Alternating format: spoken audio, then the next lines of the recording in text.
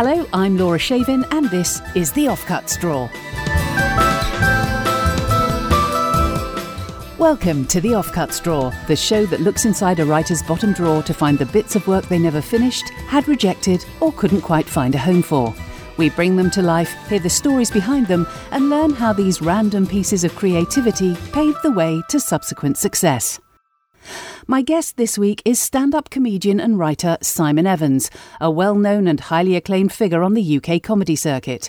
Amongst a host of TV appearances, Simon has been a guest on Michael McIntyre's Comedy Roadshow, Live at the Apollo twice, Mock the Week and Celebrity Mastermind, which he won.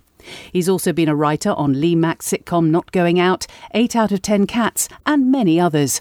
And he is a regular on Radio 4 panel shows, as well as presenting 5 series of his own economics comedy hybrid, Simon Evans Goes to Market. Prior to comedy, his previous skills included juggling, the law and writing erotic fiction, of which more later.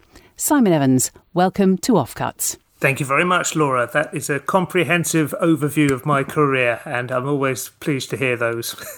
Excellent, good. Tick that one off the list then. What kind of writer are you? Are you the sort of writer who's happiest writing to order with clear instructions and a deadline, or are you the sort of writer who prefers to create on the spur of the moment when inspiration strikes? I think if those were the two options, I would say the former. I think you definitely need deadlines to get anything done at all, although equally, of course, they do, as Douglas Adams said, make that wonderful whooshing sound as they go overhead as well. But I'm definitely the kind of writer who can only really write in his own voice and with his own set of opinions. I find it quite difficult to inhabit other characters, and I think I've always shied away from the idea of writing a novel, for instance, in which more than one character have to sound plausible rather than just sort of avatars and archetypes that the main character is responding to. But equally, it's good if somebody else has given you some sort of idea of what they want. And of course, you can artificially set those for yourself. But to just write in thin air is almost impossible, I think, for me. Fair enough. Right, well, let's get started with your first offcut. Can you tell us what it's called, what genre it was written for, and when you wrote it? Yes, this is a piece I wrote which was for a debate that was going to take place on the Radio 4 Now show's Brexit special in 2016. Many think that leavers yearn for merry England, or Morris dancing and drinking mead. Well, funnily enough, I don't have any particular nostalgia for that time, or even for Larkin's farthings and sovereigns and dark-clothed children at play. If I wanted to paint a picture of the England I would like to return to, it would probably be Leslie Howard as R.J. Mitchell in The First of the Few, reclining on the South Downs in a striped blazer, observing seagulls wheeling and arcing through the skies and being inspired, not to heave a rock at them as I am when I observe one of the buggers taking a dump on my bonnet or setting up shop on a chimney pot, but instead to invent the Spitfire and thus ultimately guarantee our liberty from the soon-to-be impertinent Hun. The hugely important aeronautical innovations that have been made in this country over the years have rarely been capitalised on, for various usually political or macroeconomic reasons, and their potential has instead been exploited elsewhere. The rare occasion on which our focus and commitment to seeing a project through has survived budgetary assaults has been in the build-up to and execution of war, and not just any old war, but war with Germany. Such a thing is unthinkable during our membership of the EU, and consequently our engineering sector languishes, uninspired. But if we had just the tantalising prospect that such a thing could happen, and should at least be armed against in readiness, then I really believe we would once again see the kind of technological elan for which our boffins were once the envy of the world. Now, that was part of a bigger piece of writing, most of which got used on the show. Can you tell us more about the programme and your part in it?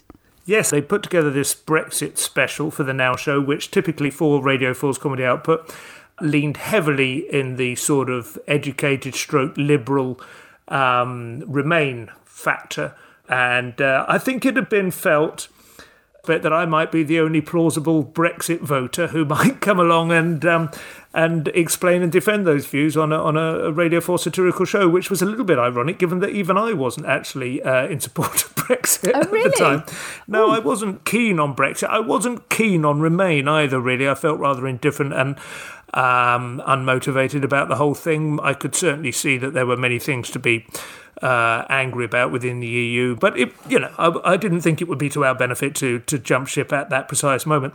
But I had at least sort of retweeted, I suppose, a few Brexit-friendly accounts, and also my father was a Brexit voter, and so I sort of channeled him really. And that passage that you heard, in which I discussed the history of aeronautical innovation going overseas due to lack of funding, and the only exception being during the build-up to World War II, was essentially one of his big talking points, and had been for long before the Brexit vote came along. He's a massive aeronautics enthusiast, and he has over 1,000 172 scale aeroplanes that he built from Airfix kits, and he knows a great deal about it in depth, not just the engineering but the politics behind all the various collaborations. And so I just sort of channeled all of that, really, and decided that he should have his day in court, as it were, via me. So as a result of that, or those circumstances, you've made a name for yourself now as one of the few pro-Brexit comedians. And how do you feel about that? Yes, it's interesting. I mean, I used to sit on the news quiz and sort of make the case for Brexit, and indeed defend Donald Trump from some of the more egregious claims made against him, I thought. And it was partly, as much as anything, again, a sort of devil's advocate kind of position. But, you sort of grow into these things, and it's quite nice to have a bit of a unique selling point. And then I went on Question Time, and David Dimbleby introduced me as a comedian who supports Brexit. And I thought I should really say, I don't support Brexit, didn't campaign for it or vote for it. I've just sort of accepted that it's happening now. And I don't think you should paint over half the population as Nazis or fascists or xenophobes or whatever it is. I don't think that's a very healthy way to move forward, whereas it just seemed that the whole of the arts and entertainment community were utterly stuck in this rut of just being completely in denial about what had been decided where we were going. But I thought if I actually sort of say, well, hang on, David, I'm not actually, I don't think people are that interested in, it's kind of, you're on Question Time on suffrage anyway as a comedian without wanting to fine-tune the nuances of your own personal position. So I just sort of tried to make the case as best I could. I ended up using the word spunk to mean sort of courage rather than, in its more obvious sense on that show, and it went out. And that was the thing I was mainly remembered for, I think. So, I mean, I do endlessly seem to drift back to, RAF jargon and sensibilities, but it is all tongue-in-cheek, really. But obviously something comes out which perhaps is more deeply rooted in me than I might want to admit. Well, moving on, let's have your next offcut now. Can you tell us about this one, please? This next one is called Abbey Mills, to the extent that it had a title at all. It was an essay I wrote for a correspondence course in creative writing, which I took in 1993, about 3 years before I started stand-up, when I was still trying to find my way, as it were. I signed up for this course. I think I'd read about it in The Guardian. Tall and slightly stooping in the thin mid-morning sun, a man in a worn gabardine overcoat walks his fingers down the aisle of spines on the second-hand bookstall. Unconsciously, they keep time with the Haydn Symphony drifting out from the shop. Occasionally, they pause and pluck. The hand meets another, slimmer, silver-ringed and neatly manicured. Its owner looks up, a trim young woman, elegant in navy blue wool, a small clutch of books already under her other arm. The two browsers smile, fall gently into murmured conversation, of the kind enjoyed by old friends and complete strangers at Sunday markets. Is there any better way for the non-devout to observe the Sabbath? There is, in fact, something vaguely devotional in the pursuit of book browsing, the stillness, the opportunity for quiet reflection, and the latent power books have to remind us of the infinite wealth of creation. But unlike most places of worship, this little market, settled into Liberty's old silk mills alongside the River Wandle at Collier's Wood, is also home to half a dozen varieties of world cuisine. It has the gentle revolutions of an antique water wheel to gaze at contemplatively. And it has stalls selling everything from pre-war comics and hand-carved pigs to Mayan music balls and Turkish kilims. That's right, kilims. No, you don't smoke them. Kilims are a kind of prayer mat. See, a woman is choosing one now, running the coarse weave between her soft fingers, pursing her mouth, wondering... What? How will it look with her Aztec sofa throw? Her Javanese wall hangings? How will it look once the kids have spilt Ribena all over it? How will it look when she tries to explain this purchase to her landlord, owed 3 months' rent? She has it in both hands now. She likes it, this one. Likes its ancient colours of dried blood and moss. The old Turk knows. He is showing her the matching cushion covers, offering payment options, explaining washing precautions. Carefully, reeling her in. Well, this was very well received. The teacher wrote on it, "This is a most attractive piece of evocative writing." So congratulations. Thank you very much. Were you teacher's pet? I don't know. I suspect they were probably quite encouraging early on. I don't think I got any further with the course after that. I think that was the only piece I ever sent in. Really? I'm sure that's pretty much how the business model works. I'm sure it's very much like joining a gym in January. But it's funny listening back to that. I feel I was definitely channeling some kind of mode of writing that I'd encountered somewhere else and sort of almost stylistically plagiarised, and yet I can't think what it is or where I've read that sort of thing. I wonder if it doesn't speak to you immediately because we used a female voice on it, and therefore that's sort of one step removed from the Simon Evans voice. Possibly, although it was very suited to the female voice, actually, and I think possibly I might have been pastiching a female voice when I wrote it. I don't know. I can't think who else I might have been pastiching. It's got a touch of Julian Barnes to it, possibly, although It's not as good. I wouldn't claim that for one moment. But it was a pastiche, you think? I think not like a kind of, not a mockery, but I think I was in a different mode. I think I was attempting a certain mode, thinking, is this the kind of thing Sunday Supplements like? Because I was trying to find a way into making some sort of money out of writing, and I really hadn't worked out what that would be just yet. So you went to university first and did a law degree. Yes. You didn't fancy doing creative writing of any sort there, or an English degree or something like that. You did law. Well, I would have loved to have done an English degree, but I think I was the first one in my family to go to university, and I think there was definitely a feeling that since I had the capacity to get a degree, I should get one that, would set me up with some kind of living. There's always that kind of sense, I think, with like English, that it's a bit of an indulgence, a luxury or something. I'm not sure whether that's true. So at what point did you decide you wanted to write instead of law? I think I had, yearnings in that very direction while at university. I was involved in a few sketch shows and reviews and so on. Even at school, I'd written for the school magazine and so on, including a pub guide to St Albans, in which I accused the landlord of the school.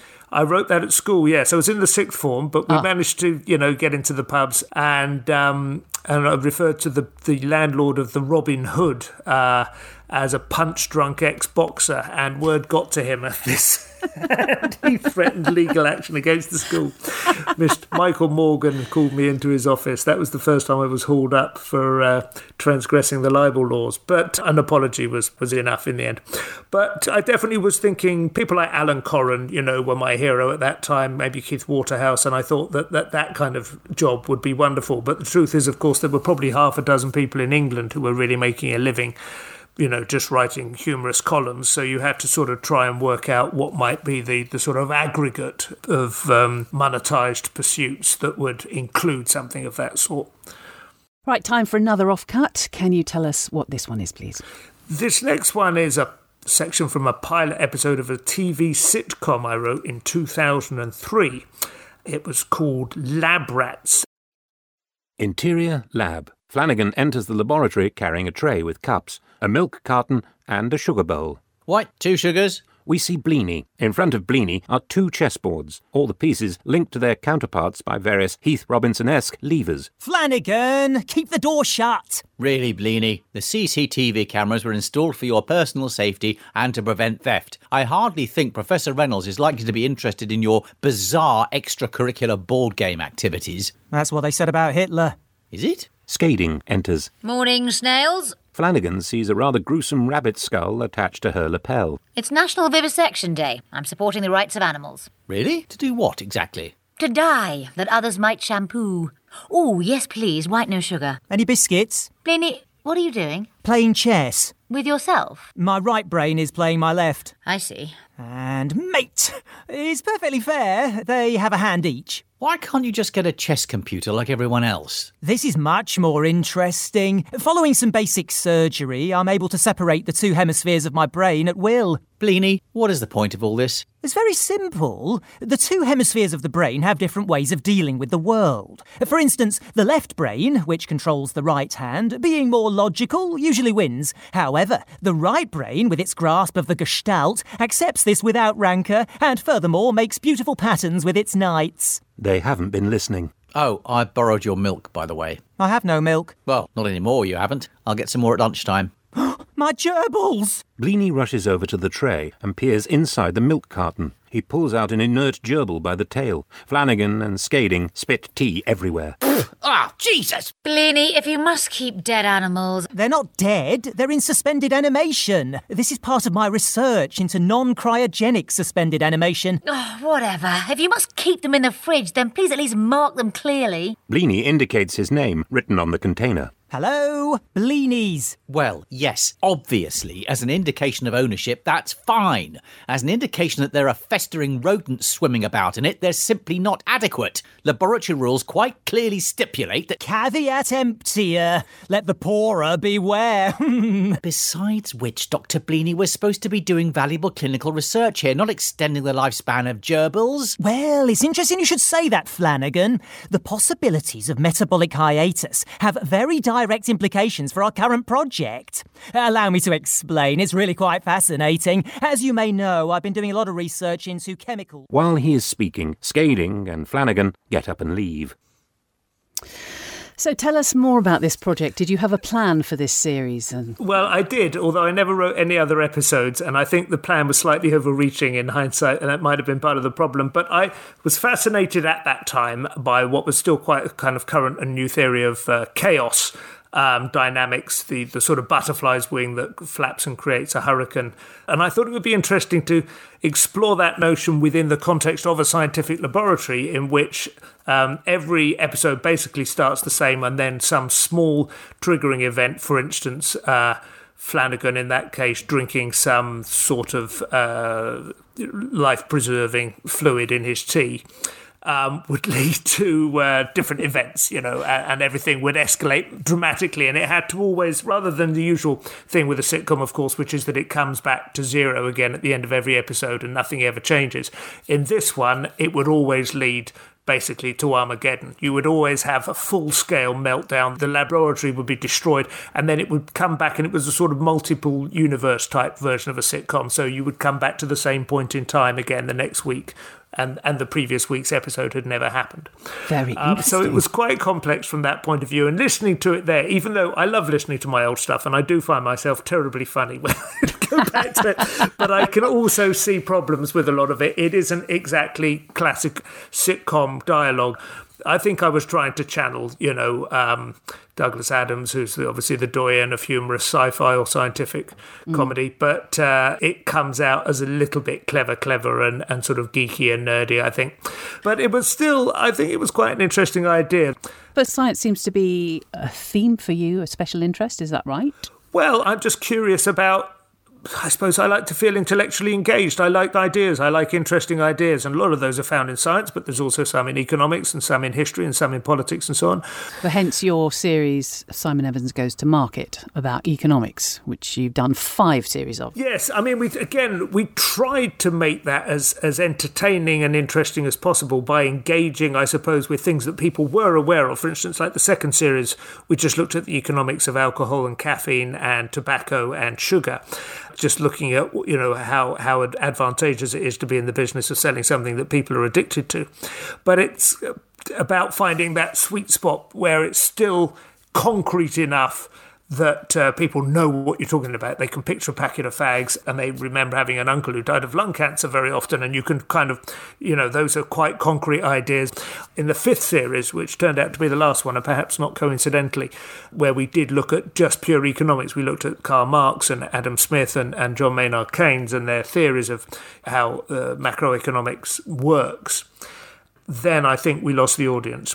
So, it's about balance in that respect. OK, moving on, let's have your next offcut.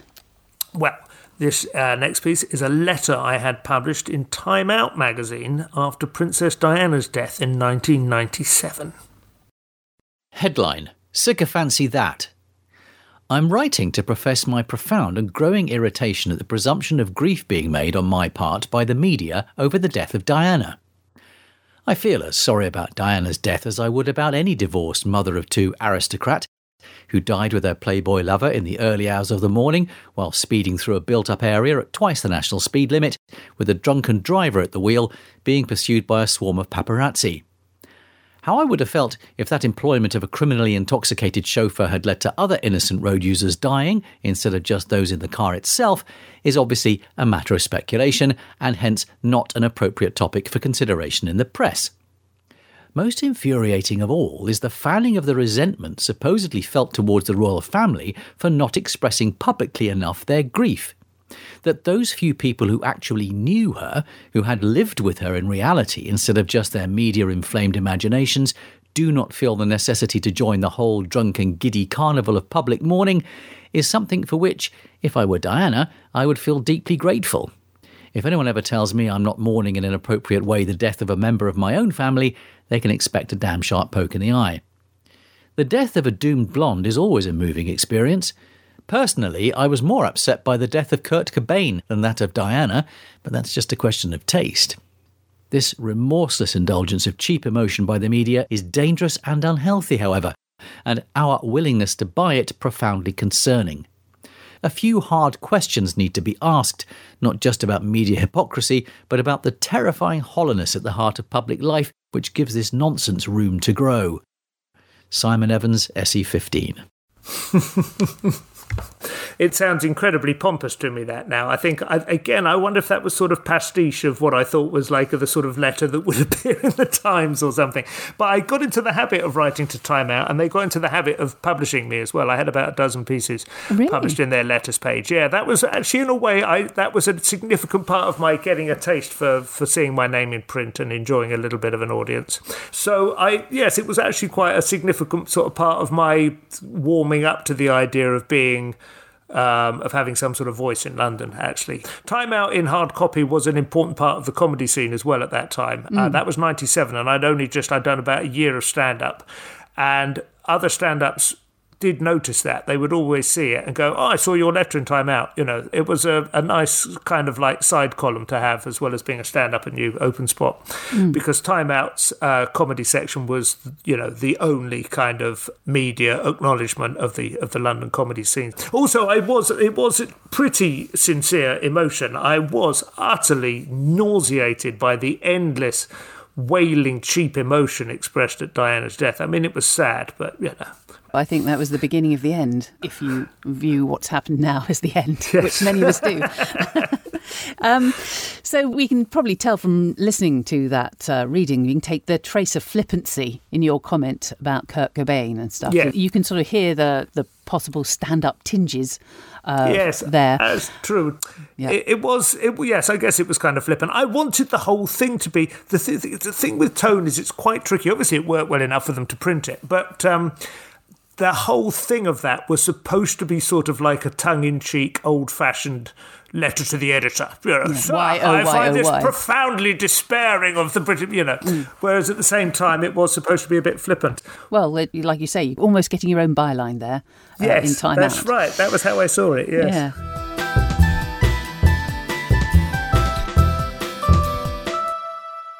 Hi, this is Laura. Sorry to interrupt, but if you're enjoying the show, please do subscribe to the Offcuts Drawer wherever you get your podcasts. Give us a 5-star rating, leave a review, tell your friends about it. All that stuff's really important for a podcast like this. And you can visit offcutsdrawer.com for more details about the writers and the actors and to find out about future live shows. Thanks for your support. Now back to the interview.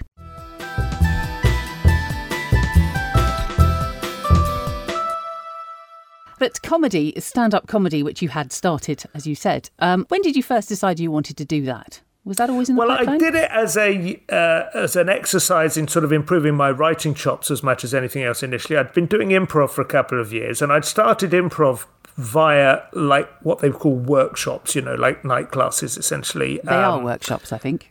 Not just what they call workshops, they are workshops. Workshop is, I still think that word has been co-opted from, where you make shoes or have a lathe or something, But anyway, they were kind of, it's not really work, is it? And it's not really a shop. But yes, they have this kind of a room is rented, and some experienced practitioners tell you how to do it. So improv was brilliant fun. I loved it, and I would still do that if there was any money in it. But it was obviously just for the fun of the thing.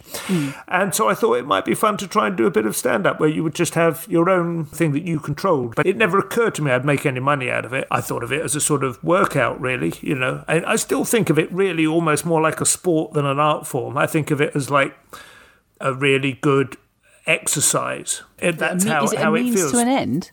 I mean, there were two things I thought, really. Initially, I thought it would improve my writing, because if you write a piece for a magazine or newspaper, you can tell yourself these are good jokes, and if the editor doesn't see that, then it's his failure. And, we can argue the toss back and forth.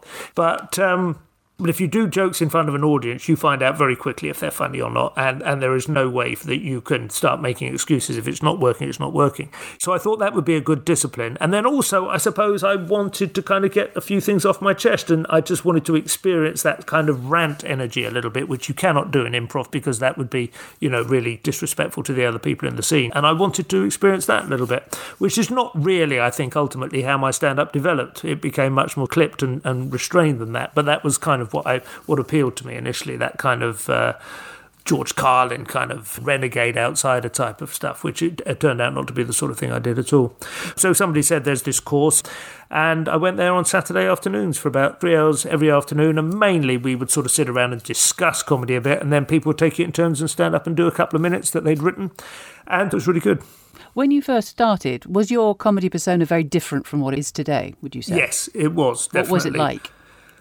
Initially, I was like trying to be a lot more kind of like angry young manish, I think. And I don't know whether it's so much the material, but for instance, for the first few gigs I ever did, I used to wear black jeans, a black T-shirt and a black leather jacket, like a kind of Elvis sort of comeback special look. That's not what you're like inappropriate, today. I know. And, that gives you some idea. And then there were a few other kind of incorporations, is what's the word? Personas, I suppose. Yeah, I suppose so. I don't know if there was as much change in the material, which was already, the material was always quite wordy. It already had that sort of slightly superior attitude, that sort of slightly sneering thing, which wasn't intentional, but just seemed to be what came out. But quite early on, I found a sort of crushed red velvet double-breasted jacket, almost like a smoking jacket. Yeah, and that actually was the moment when it clicked. I think when I started wearing that, I had this slightly loose, what sort of gentleman's club as this person sort of emerged from, So anyway, that was when it clicked into place. And that was only a few months in, so it wasn't a terribly long wait.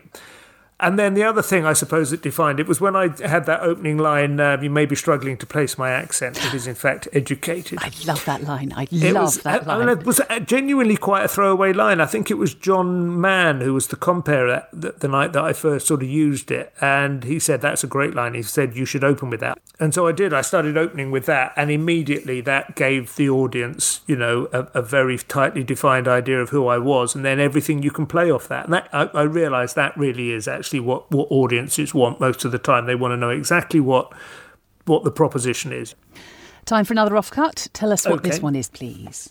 This is a draft of an article I wrote for The Independent in 1995 when I was still thinking that journalism was going to be my thing. And this is about the Guild of Erotic Writers, who had a meeting that I attended. A popular way to overcome the initial creative block is to nick someone else's idea. The Guild offers advice on this too. If you're going to borrow, or indeed steal outright from the literary canon, then be sure your chosen work is out of copyright, i.e. 70 years have elapsed since the author's death. Then you can go right ahead and write Sherlock Holmes and the Harem of the Baskervilles, or Robinson Crusoe, and have only assassination attempts by cranks to worry about. The use of an established persona will certainly save you a good deal of tiresome character development, enabling you to get right on with the sex.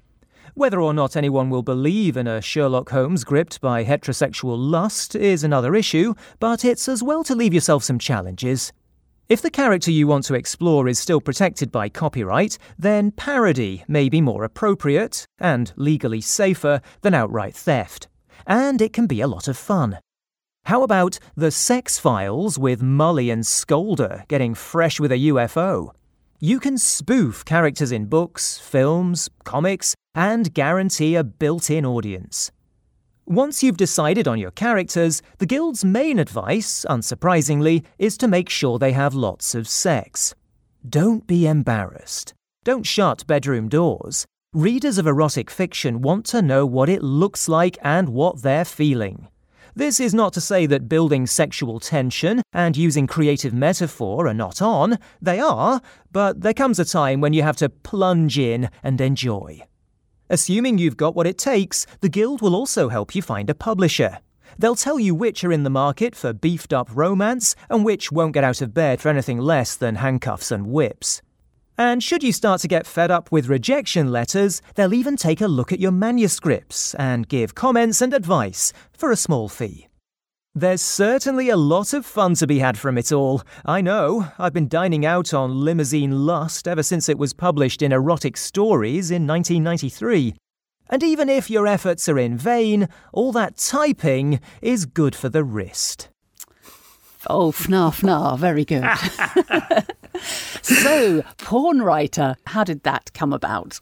Well, I was, again, all of these pieces come from that same sort of era, mid-90s, when I was trying to work out what might pay the rent. But I'd been reading a book called England's Dreaming, which was written by John Savage, and it was about the Sex Pistols. And in that, I read that Malcolm McLaren, obviously the sort of Svengali figure who created the Sex Pistols, had been writing readers' letters for porn mags. That was how he was making his living.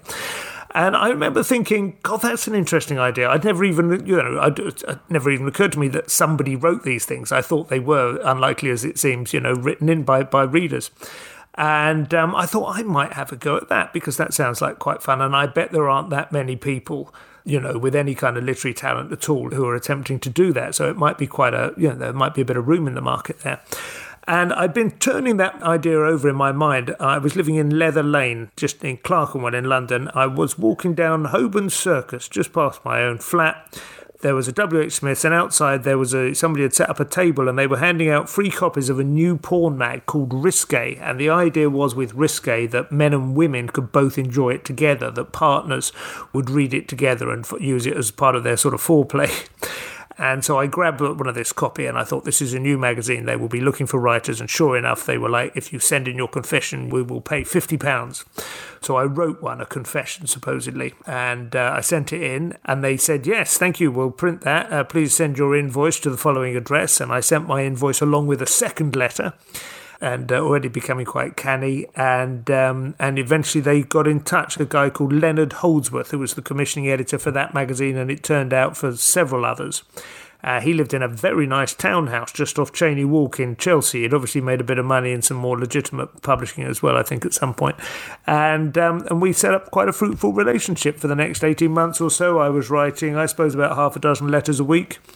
The money was a pittance, obviously, but it was quite good discipline. It did mean, as I say, you did actually have to type. At the very least, you had to turn out the copy.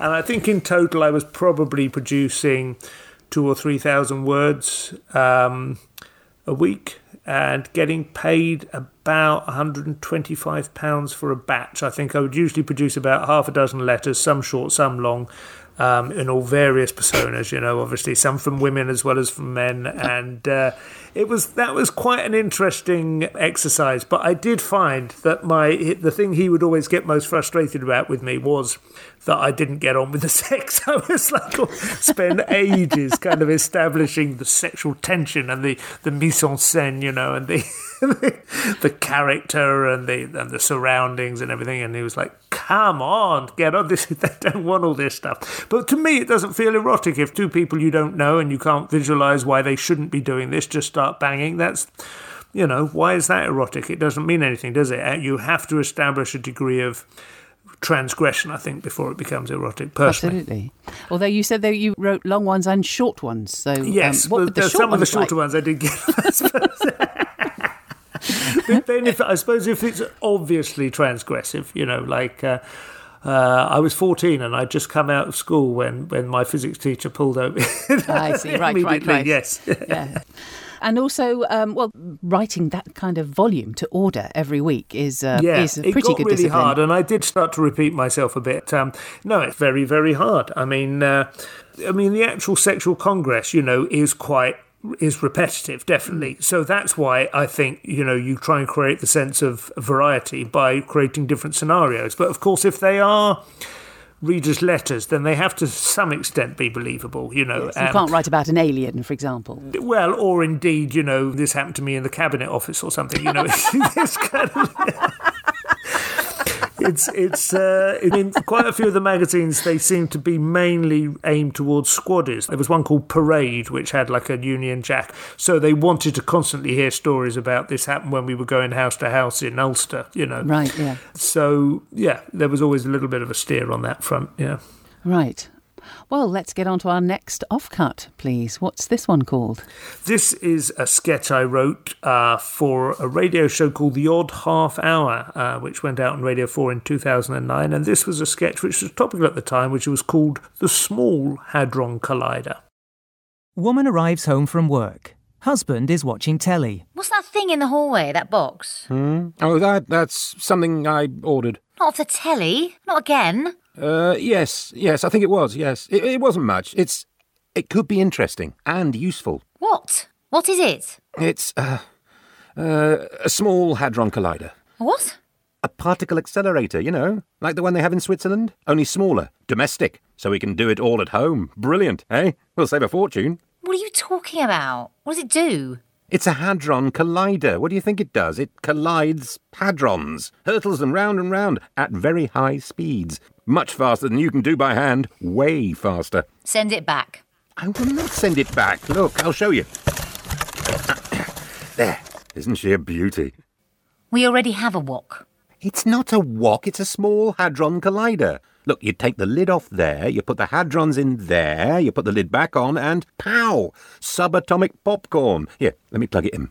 That plug doesn't look normal. Well, it's probably heavy duty. Yeah, look, 15 million amps. That's like your fan heater, isn't it? Or does it do poached eggs? It doesn't do any kind of eggs. It does cutting-edge nuclear research. It enables us to be part of the search for the great unifying theory, the universal law of everything, the God particle, the Higgs boson. I thought they were extinct. What? The Higgs bison. Not bison, boson. Oh, what's the difference? The difference between a bison and a boson? The difference is almost, and I mean very, very nearly, the entire bison. OK, right, here goes. Nothing. Oh, hang on, it's on standby. There we go. Doctor Who noises. These escalate and get more intense for a few seconds. OK, now I'll just put a few of these hadrons in here. They supply you with a starter pack. See? You look like sprouts. And this is going to detect... Bosons, yes, hopefully. Look, it's got a little boson counter on the top. Watch it. The noises go crazy. Then a ping, like a microwave finisher. There, look, one boson. It found one. Let's get it out. What are you going to do with it? I don't know. Send it to the Royal Society or something, I suppose. Maybe we should contact Knowles HQ. They open it. Where is it then? I think it gets stuck in this bit here. I can't see anything. Well, they're very, very small, aren't they? Oh, I'll get my glasses. Get me a jiffy bag too, will you? Well, this sketch didn't make the show. Any particular reason why? I have no idea. It's a work of genius, isn't it? It may be that it didn't come to a satisfactory conclusion. I thought I had thought of an ending for it, but clearly that was a little bit of an anticlimax. But the line I liked, I don't know if do you want to guess what line I liked? I always liked it. Well, the line I liked, I wonder if it's the same one, is that the difference is almost the entire bison. Yes, that's right. The difference is the entire bison, yeah. Yes. I did like it, and I think that was a good example of the sort of thing I did like, which was it was playing with intellectually curious ideas, but I think there was actually a lot of excitement about the Hadron Collider at that time, and there were photographs of it on the front page of newspapers and so on, and we all got very positive about what it would mean, and then they found the Higgs boson almost immediately, and they went, yep, there it is, and then we heard no know more about it. Again, True. There's been no explanation as to whether or not this has changed our understanding of the fundamental nature of reality. I mean, apparently the Higgs boson is something to do with our understanding of how gravity works. Anyway, it was all part of the excitement at the time, and I like the idea of being able to get one out of an Innovations catalogue. Now, talking about this show, The Odd Half Hour, it was a sketch show that you were a writer on, but not a performer. Yes, I was a bit miffed about that, but they did have good performers. They got Justin Edwards on, who was clearly fulfilling the role that I would have fulfilled if I'd been on it. And Justin is a brilliant sketch actor and writes in quite a similar sort of mode to myself, actually. And I tried to write all my sketches for Justin, basically, because Justin was my kind of avatar in the sketch show. And that is a very much my weakness. I have to acknowledge that as a sketch writer. I will write basically what I would do if I were in the thing. So I was kind of trying to write to him. But you've written on quite a few shows that you've not been the performing voice that you're writing for. So how do you... I mean, I wrote for 8 out of 10 Cats a little bit, but again, now I was writing for Jimmy Carr, who's kind of similar to me, supercilious, middle-class, sneering, that's, I can do that. And then I wrote a little bit for Sean Locke on that, and I would sit with Sean. And actually, I think Sean mainly wanted somebody to sort of a sounding board. If you're writing with somebody, I've got writers who I write with like this, it's as much that they want to hear themselves saying something to the other writer. And seeing your reaction, and you build with it. Do you know what I mean? Like you share a joke with them, but you're not creating stuff from scratch. And I could do that. I did find at some point, I felt I am earning enough now and there's enough viability in my own stand-up career. I think I should really sort of try and put everything that I have creatively behind writing my own stuff. Because if you're writing, like I would write with Dara O'Brien sometimes, and Dara would say, I want to talk about, what it's like to be a stay-at-home dad and going to the toddler groups with your young kid and everyone else there as a mum. And I was thinking, that's kind of something I am doing myself, and I had kind of thought of some material about. Now, do I give him the material I've already sort of half thought about, or do I put that to one side and try and think of new stuff, or do I say, I'm sorry, I can't do that because anything good I think of I won't be able to give? Do you know what I mean? Yeah. So you feel conflicted, and I could conceivably have written for somebody whose life was so different from mine that it wouldn't work. Anything I thought of would only be for overlap. them. But then I probably wouldn't be able to think of it. You know what I mean? So it wouldn't be very good material. I'm happier writing my own stuff, and then anything that doesn't work for me as stand-up now I sort of put onto my Patreon, which is a website kind of thing where people can sign up to subscribe to my kind of musings and thinkings and so on, and on Twitter and things like that, and I'd rather just own everything that I write. Right, time for the final offcut. Can you tell us what it is and what it's called? Yes, this was poetry, and this was a poem I wrote called Wanted, and this is from 1996. Wanted. Men to fill positions. A glove for the hand of the royal physician. A swab for the sweat of the minister's brow. Grease for the cunt of the sacred cow. Excuses abandon you now. Vacant. Space to be uptaken. A leg, arm, or tit to be sliced up for bacon. Unmurdered siblings, untested babies. New heads for migraines, skin grafts for scabies. Your answers are murmured by maybes. Gone now, these opportunities missed. The pure prepubescent, the unbroken wrist.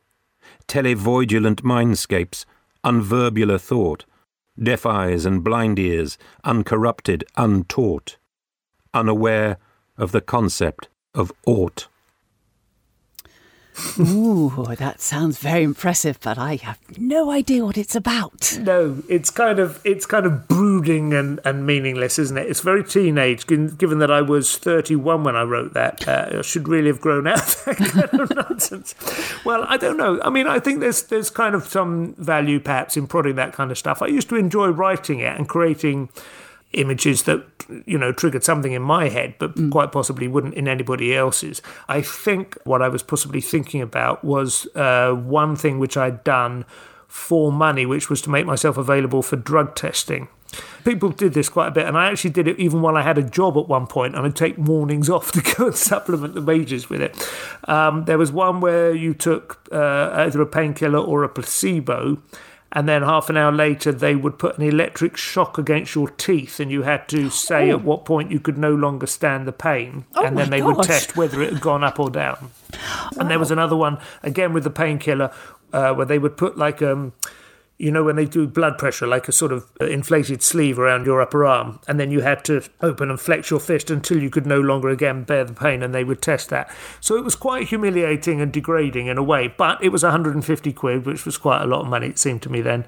And there were some more scary ones, which I tried to get onto and couldn't get onto, where people, I can't remember what they were testing for, but I remember thinking that is really not what you would call like a situation's vacant. You know, there's something quite kind of unsavoury about this, which I'm letting myself in for. But at the same time, I had somehow lost a sense of self-esteem or something that might have protected me from it. But I wouldn't want to overstretch the degree to which there's any coherent, you know, the thought going on, let alone a successful manifestation of it. But the great thing with poetry and with writing generally, I think, I mean, if I had to say one thing about writing and why it's quite pleasant actually listening to some of this stuff, I think, I mean, to read other people's books is great. Obviously, there are some great novels that have been written and some great poetry and so on. But I still think really almost all writing that exists, you know, other people's writing, should be thought of as worm casts. And the thing to do is to be burrowing your own hole. You know, there's nothing that compares with the satisfaction of writing yourself and of having written. And when you revisit your old worm casts, as third-rate as they might well appear to other people, I get enormous satisfaction from just remembering the experience and the feeling of having done them.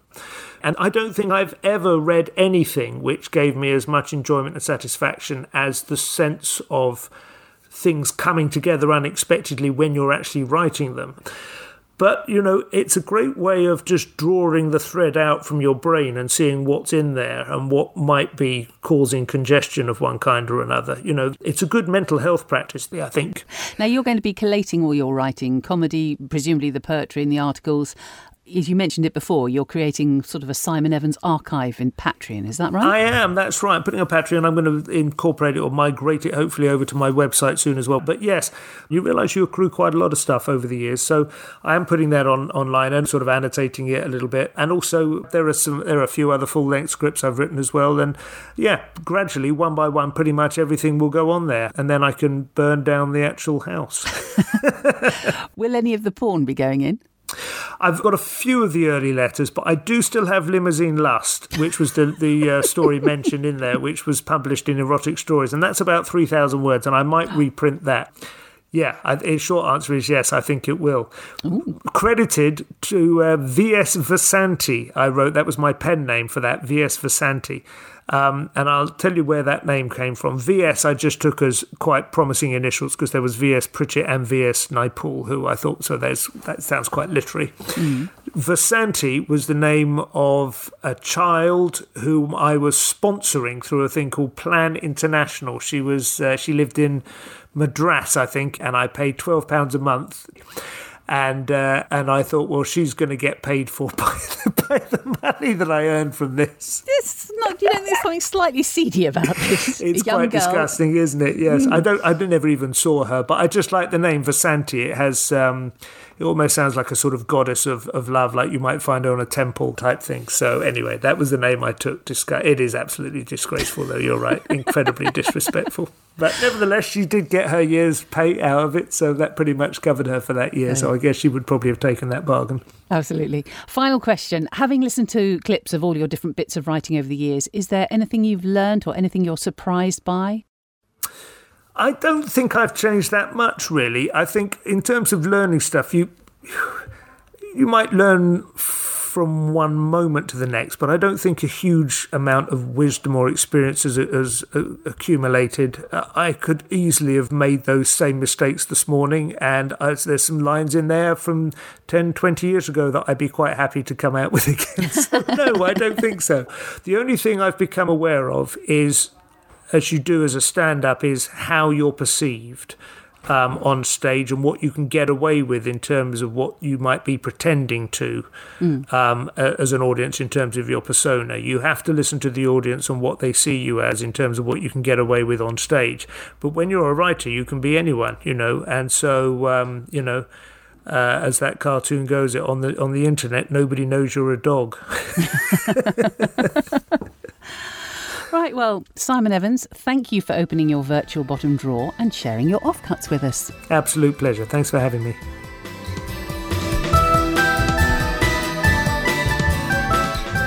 The Offcut Straw was devised and presented by me, Laura Shavin, with special thanks to this week's guest, Simon Evans. The Offcuts were performed by Beth Chalmers, Toby Longworth, Nigel Pilkington and Keith Wickham. The music was by me, and this was a Speakable production.